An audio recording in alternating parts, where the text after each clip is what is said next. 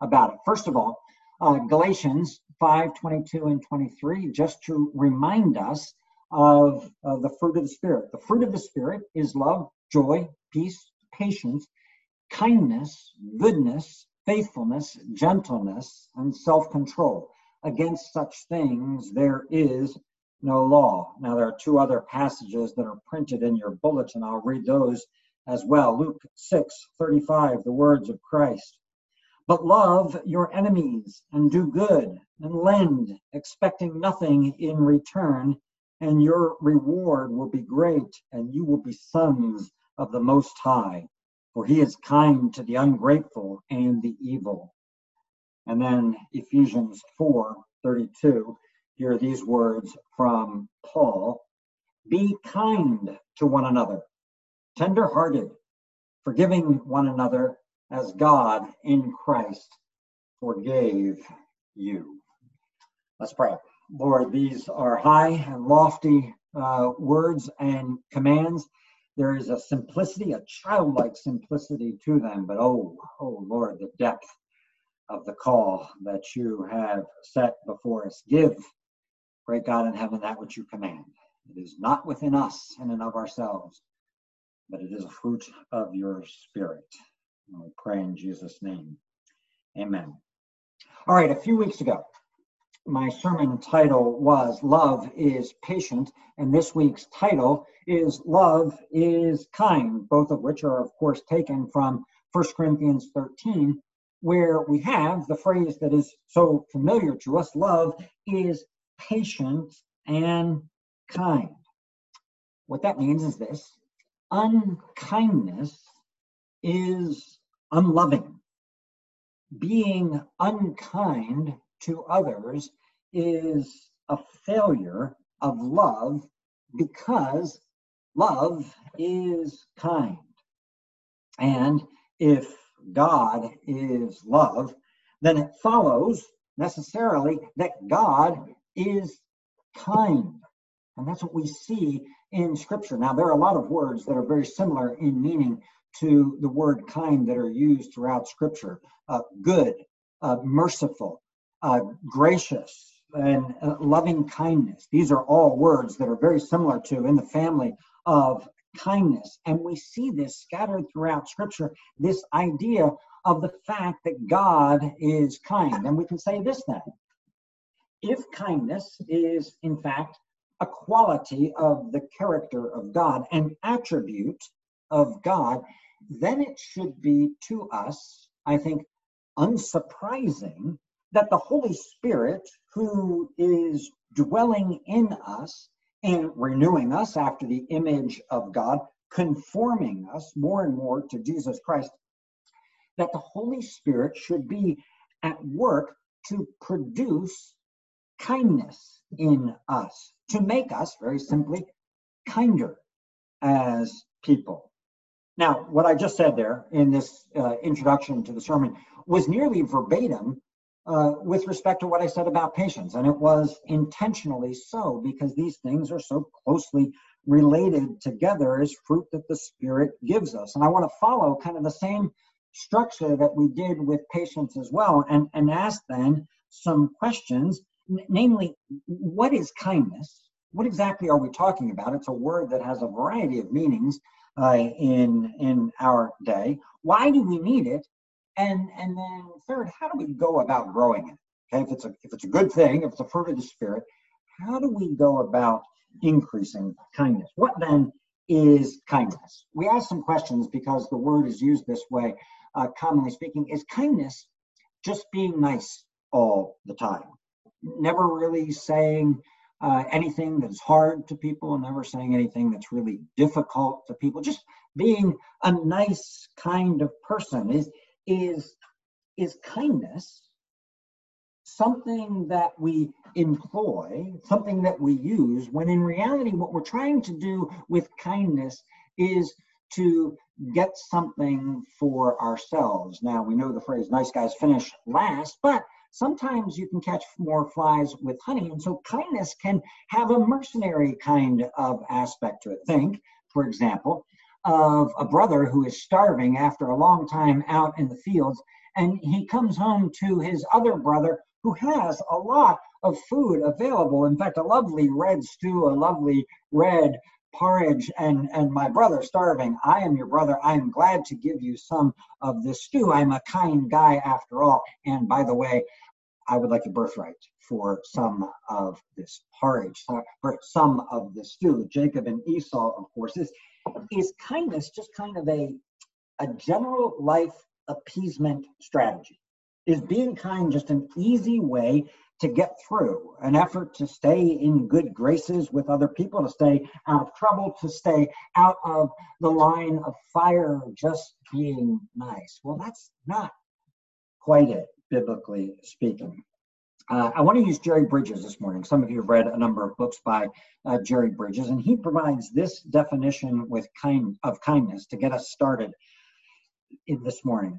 Kindness, he says, is a sincere desire for the happiness of others. A sincere desire for the happiness of others. In that respect, kindness is an inner disposition. And he draws this, I think, from Jonathan Edwards, who defines kindness, Edwards that is, Edwards defines kindness as the desire for or the delight in the good of another. And Edwards goes so far as to say this desire for the good of another or the delight in the good of another, Edwards goes so far as to say it is the main thing in Christian love. What makes Christian love love is this kind of kindness. And that really raises the bar. We might be tempted to kind of put kindness off as, there are other virtues that are more significant than that. But if in fact it's the main thing of Christian love, well, that's significant. Edwards thinks about kindness with respect to benevolence. Okay, taking the root of that word benevolence, goodwill expressed towards others. And then both Edwards and Bridges note kindness is the disposition, the internal thing, the disposition freely, not constrained and not looking to get something, freely to do good. The disposition freely to do good. That's kindness. Goodness is the result. Goodness is what flows from a heart of kindness. Goodness, then, is the activity that is designed to advance someone's welfare or happiness. So, if you want to look at it again, kindness would be benevolence, goodwill, that which resides inside of us, and goodness would be beneficence, the good doing of something. The larger catechism appreciates this distinction as well, particularly as it reflects upon the 10th commandment. We've got 9 commandments given to us by God that, on the face of them at least, are very practical. They're very visible. You can see whether someone is doing them or not. You can see whether someone's bowing down to an idol. You can see if someone is stealing, if someone is murdering, committing adultery, etc., lying. Those are very visible things. But the 10th commandment comes in and makes it clear that it, in and of itself, the 10th commandment, and all of the other commandments, are not merely concerned with an external application only of that commandment, but instead are matters of the heart as well. The commandment, of course, is thou shalt not covet. And that requires, according to the larger catechism, a charitable frame of the whole soul toward our neighbor. The requirement of thou shalt not covet is a charitable frame of the whole soul toward our neighbor. And it continues, as all that our inward motions and affections touching him tend unto, and further, all the good which is his. Now that's pretty extraordinary in terms of its definition. Kindness looks for the good of our neighbor, not just in some little easy external way, but with all of our souls to be directed towards that. And perhaps then with this kind of understanding of kindness, The next question begins to answer itself. Why do we need kindness, or why do we need to be kind? The answer to that is because it's so deeply expressive of who God is, and because it is so deeply essential in the fulfillment of the two great commandments. You shall love the Lord your God with all your heart and love your neighbor. It is the kindness of God, think about this for a moment, it is the kindness of God that is part and parcel of his love that is behind our redemption, that pushes our redemption forward, that propels our salvation. This part of the character of who God is what brings it forward. That's what Jonah is worried about.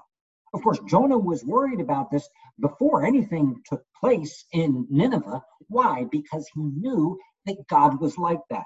He knew that part of the character of God was being kind towards those who don't deserve it. The promise of forgiveness today illustrates this as well. Titus 3, I'm just going to reread for us verse 4 of that. Listen to it. But when the goodness and loving kindness of God, our Savior, appeared, he saved us. There's almost a sequencing that's kind of buried in that. The goodness and loving kindness of our God appear, and as a result, then, he saves us through the work that Jesus does on our behalf. And it might be interesting here. The word goodness that's used here is actually the word that's typically translated kindness. So when the kindness of God appeared, and the word that is translated here as the loving kindness is actually, and I'll just say the Greek because you'll recognize it, the philanthropia, the philanthropy, the love of humanity that is possessed by God is what pushes him towards the redeeming act to save his people. It is this kindness, this love of God then that drives our redemption, that paves the way for us to be saved, that in fact moves us to repent. Paul says in Romans, he says, do you not know that the kindness of God is meant to lead you to repentance? The kindness of God isn't meant to lead you to take advantage of the kindness of God. The kindness of God is meant to lead you to repentance. This is the fatherly love of God, the embrace of the prodigal, the love of God that leads him to send the Son to die to forgive and allows him with open arms to embrace us as children as we return to him. And what's then, if you will, grace upon grace, doubly extraordinary, is what we read from Jesus in Luke chapter 6. Namely, that this kindness of God doesn't only extend to his redeemed children, but it extends beyond that as well to those who are described as ungrateful and evil. Love your enemies, do good to them, lend, expecting nothing in return, and your reward will be great, and you will be sons of the Most High. For he is kind to the ungrateful and the evil. The kindness of God then leads not only to redemptive grace, but the kindness of God is what leads to this common grace that the world experiences as well. So if we ask, why then do we need to be kind? The answer becomes because such unspeakingly lavish and costly kindness has been poured all over us. We didn't deserve a drop of the kindness of God, and yet what we have received is an inexhaustible fountain. That's what Paul continues in Titus, the washing of regeneration, the Holy Spirit who's been poured out upon us. So being kind, showing kindness is showing that we are part of the family, of the household of God. We're sons in the Son as we show kindness to others, as we abide in him, and then this fruit is born in our lives. Edwards says, think about it this way. Why is kindness so important? think about what an honor it is for us. An honor it is for us, we who have been the beneficiaries of the benevolence and the beneficence of God Almighty, that we should become the benevolent benefactors. The benevolent benefactors, the goodwill ones who were able to give this kindness to others because we've received so much of it ourselves. Think of the parables of Jesus that teach exactly this lesson as well. Or to say it in other ways, in a little bit of biblicalese, and I say it only this way because we're familiar with hearing it this way, we've been blessed to be a blessing. We've received incredible kindness, and now we are able to become distributors of kindness. We're able to imitate God, and thus we have the command, be kind to one another, and yes, even be kind to the ungrateful and the evil as well. All right, so we come then to the big question, how do you grow in the disposition of kindness? What kind of things can you do? Well, let me just suggest 4 real quickly. One, we have to, in order to grow in this, meditate regularly on the kindness that has been shown to us while we were yet sinners, while we were yet enemies, while we were sons and daughters of disobedience. And now, the kindness that has been shown to us is the command to abide in my love, to inhabit the love, the kindness of God our Father, of Jesus Christ, and to have the Spirit working it into our lives. There's no substitute for just reflecting on that and thinking about that and thanking the Lord for that. It's going to result in kindness coming out from inside of us. The second way that I think we can grow in this, and this might sound counterintuitive to what I just said, but work with me here for a moment. We practice the act and pray for the disposition. Practice the act and pray for the disposition. It would be nice, would it not, if everything flowed in the order that it was supposed to. So, if it flowed, if kindness was in us and then that flowed out into good works, goodness, good things that come out of our lives, that would be great. But the reality is, we all know it doesn't always happen like that. And sometimes, here's the reality, in the doing is the forming. In the doing is the forming. Now, we don't ever want to be content with just doing things that look kind when we're not kind in our hearts. There's a hypocrisy attached to that. But in a doing that acknowledges, Lord, forgive me for the grumbling spirit that I've got inside, and renew me and create kindness in me, in that then is something valuable. Something valuable. Now, listen, don't be surprised, right? Don't be surprised. We are not naturally kind. The way the world speaks of kindness, you would think that kindness is just an easy little thing to do. It's not an easy thing to do. None of us are that way in and of ourselves, any more than any of us in and of ourselves are naturally good.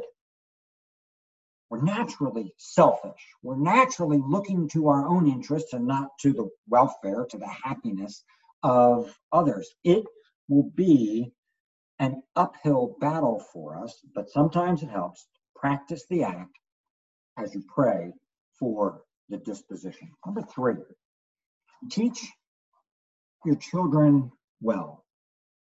Proverbs 31. The teaching of kindness is on our tongue. Teach your children to be kind to one another. Anybody who's had one kid, taught one kid, seen one kid, knows that kindness doesn't come naturally. The children need to be taught that. They need to be shown that. They need to be shown that by parents who know how to say thank you to a clerk who checks them out, or to be gracious to the waiter or waitress that is helping them in the store, to be kind to the elderly, to say a good word to the young. Those are all simple things that Bridges talks about. Teach your children to be kind to one another and to the things that are around them. Not just to one another, but to the things that are around them, the things in this world. You can think of a Toy Story example here. Teach them to be kind to their toys. Teach them to be kind towards animals, to be kind towards their pets, not to practice wanton cruelty. The call to worship describe God saying, man and beast you save, O Lord. Teach them to be kind. I've said this before, I love to say it again. The last word in Jonah chapter 4 that I read is remarkably cattle. There's lots of cattle in Nineveh. Teach them not only to be kind to animals, but to creation as well. If you're taking a walk in the woods, and certainly if you're taking a walk in your neighborhood, and your boy grabs a stick and starts whacking at the branches of the tree just to knock them off, this is what I did when I was a kid. You might just put a hand on the shoulder and say, son, think about what you're doing. Think about what you're doing. Listen, there's plenty of stuff that's on the ground that you can whack, you can kick, you can throw. But wanton destruction without any purpose, that's unkind. And it's not the way God takes care of his creation. You may find those things to be unusual in a description of how do you teach your kids. Look at Psalm 104. They all flow from what God does, the way God cares for his creation, the way God cares for the animals, the way God cares for the trees, for the mountains, for the earth. That's all part of his kindness. Teach them to be kind.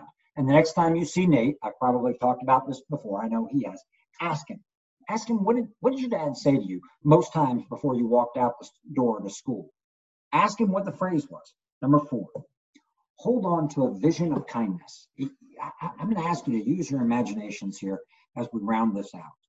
Use your imaginations. Can you imagine a kingdom where kindness reigns?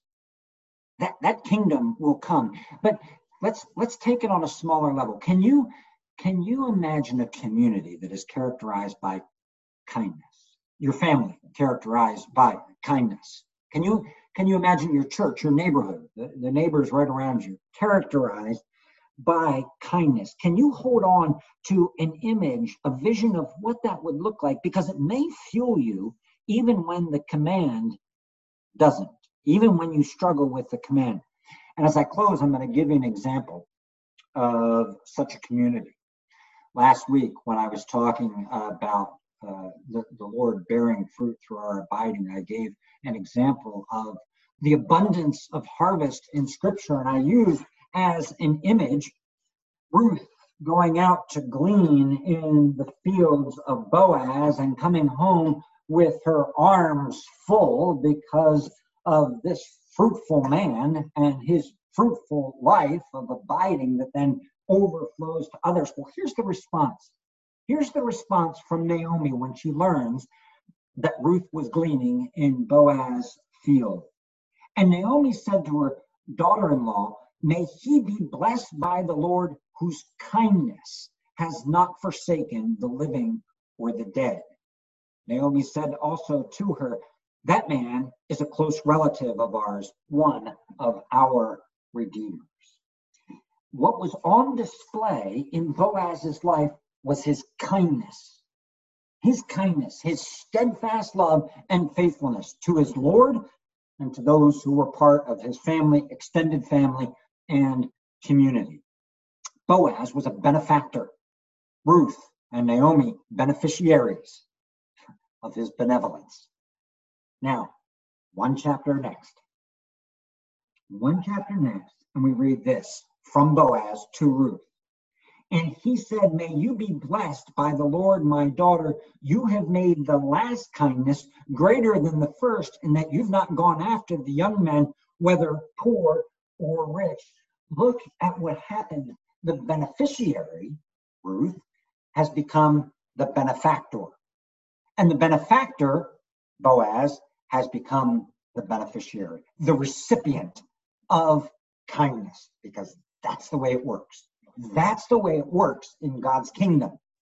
It's a community of kindness, acting it out, being kind to one another. And oh, it is glorious and beautiful and joyous. Can you hold that vision in front of you? The kindness of the everlasting King and his kingdom will come. It'll come, and we will enjoy it and delight in it for all eternity.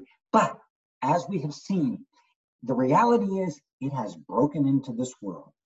The Spirit has extended that into this world as the Son came into this world. And so now, put on kindness. Put on kindness and be kind to one another. Lord, help us.